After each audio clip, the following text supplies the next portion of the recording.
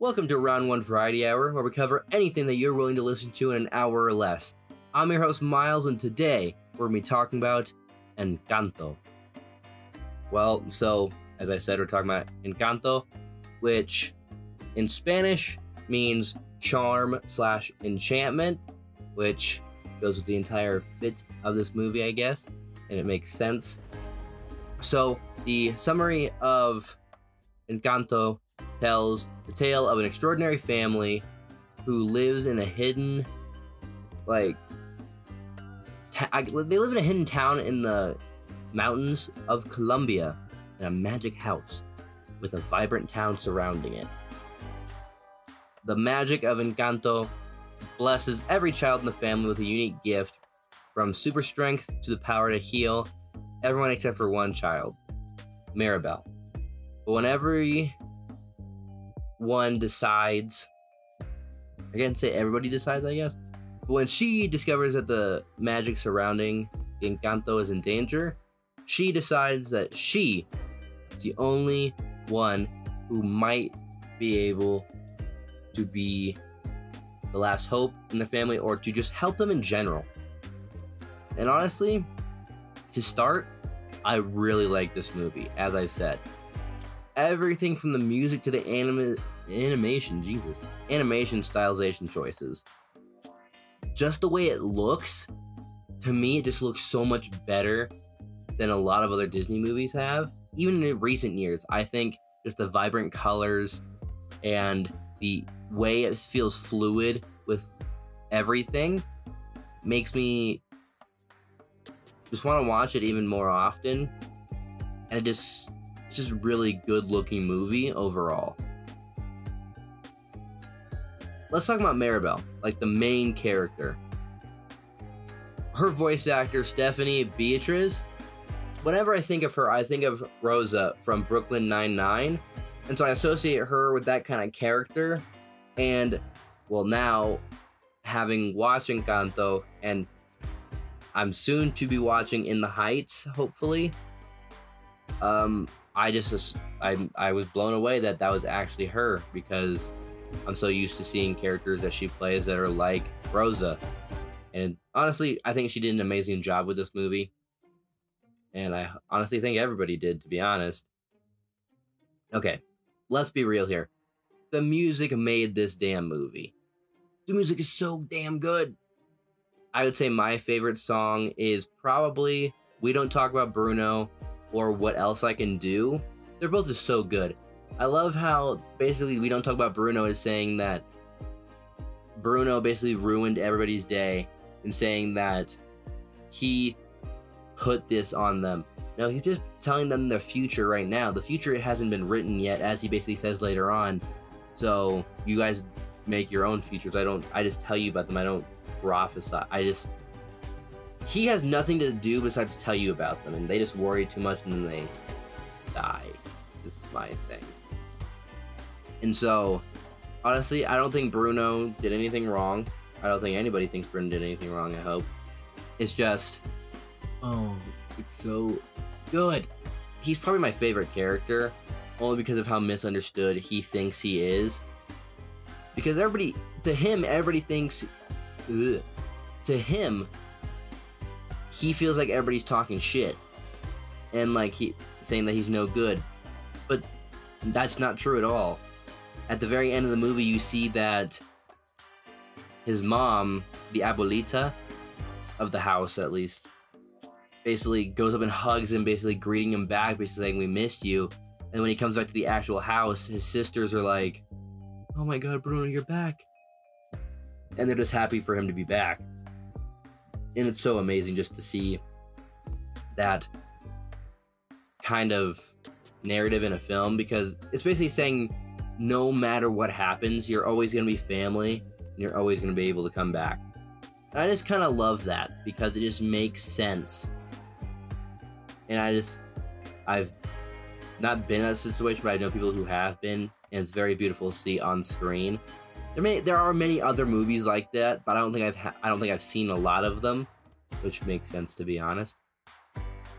If I had to pick another favorite character besides Bruno, I would probably pick Louisa, is that the sister? Yeah, the strong sister, because of how she thinks that she needs to carry all of the family's burden because of how strong she is. She thinks that she doesn't need help or anything like that, but soon to realize Mirabel told the entire family basically saying, the magic is dying, she became very worried about it and worrisome that she was going to lose her power. And without her power, she feels like she'd be useless. And that's just, her character is so good. I think all the characters are amazing, but I think her and Bruno are my favorites just because of how they think. Because I've been in that scenario of, if I'm not here and I can't do anything, then why am I here? Am I no good? Blah, blah, blah, stuff like that. It's just really good. Mirabel is also a very similar case. In the beginning, she's very envious of how everybody's getting their powers except for her. She doesn't show it. She's a very cheerful saying, I'm part of this big old happy family. Yeah. But deep down, we all know that she was like, I'm kind of bitter that I didn't get a thing, like a gift. And so that's why she tries to help so much around the house, is because she's like, hey, I want to be a part of this. I want to help. I want to feel like I have a gift.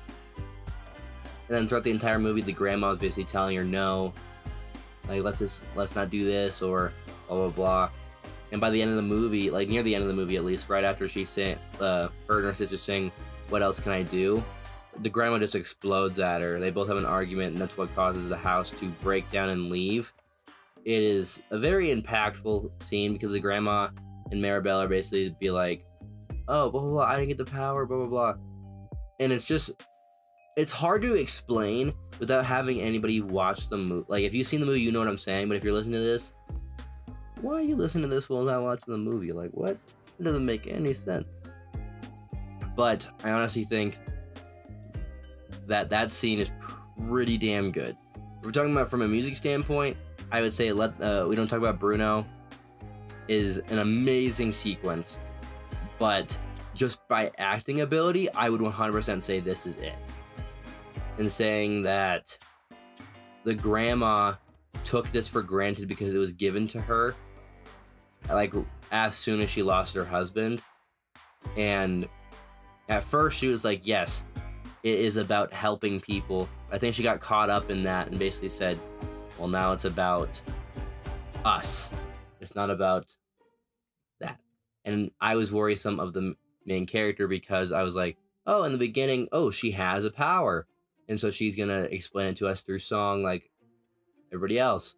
But then her cousin, Dolores, who can hear everything, is basically tells us by the end of the song she doesn't have a ability. And so that Mirabel is kind of like the character, like, input. So, like, you can put yourself into the character in the main character, because they're a basic human like you and all this other stuff, rather than if, say, somebody else is the main character with powers, it'd be very different because you can't relate to being super strong, perfect all the time, who can heal anything, heal wounds by baking. Which, I mean, it makes sense, but at the same time, it's like very interesting to hear and see all that stuff. Just because we get a perspective of what it is like to not have abilities. And so I just love that. This movie is so good. The more I talk about it, the more I'm starting to like it, like, more.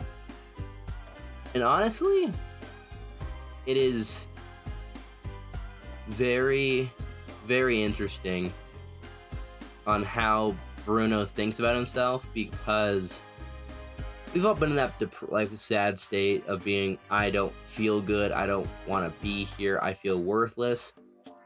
That's kind of what Bruno was throughout this entire movie. He wasn't a bad guy, he was just telling them what happened, and he kind of felt like he was getting shunned, and so he left. And that wasn't what happened at all, in everybody else's mind. And it's just it's very cool. Honestly, I don't know. I'm speechless because it's just such a good movie. I can't think of literally anything else to talk about this because of how speechless I am about it. It's great. And so, I honestly have no idea how else to explain this movie. It's great. I would probably rate it a 9 out of 10 because of everything. I think the only thing that's holding it back is probably the runtime of the movie. I feel like you could have totally stretched it out a little bit more and it would have been perfect. I think maybe add 10 minutes onto it in certain parts, but besides that, I think it is perfect. So far this year, I think it goes Spider-Man No Way Home, Encanto, and then whatever else falls behind. Then Ghostbusters Afterlife, I'll say that. Spider-Man, Encanto, and Ghostbusters are my top 3 this year that I've seen in a theater that I feel confident that I can say these are good-ass movies, and I would recommend to everybody that you go watch those movies. And afterwards, go watch my review, listen to my review on Spider-Man No Way Home. I'm just saying, pretty good review. So yeah, go do that. Yeah, so that's honestly all I have for it. So I will see or hear all you guys next time. I can't wait. And by the time I see you guys again, it'll be the new year. And so I feel happy about that. I can't wait to see you guys in 2022. So with all that being said, I am Miles from Round 1 Variety Hour, and I will see you next time. Bye!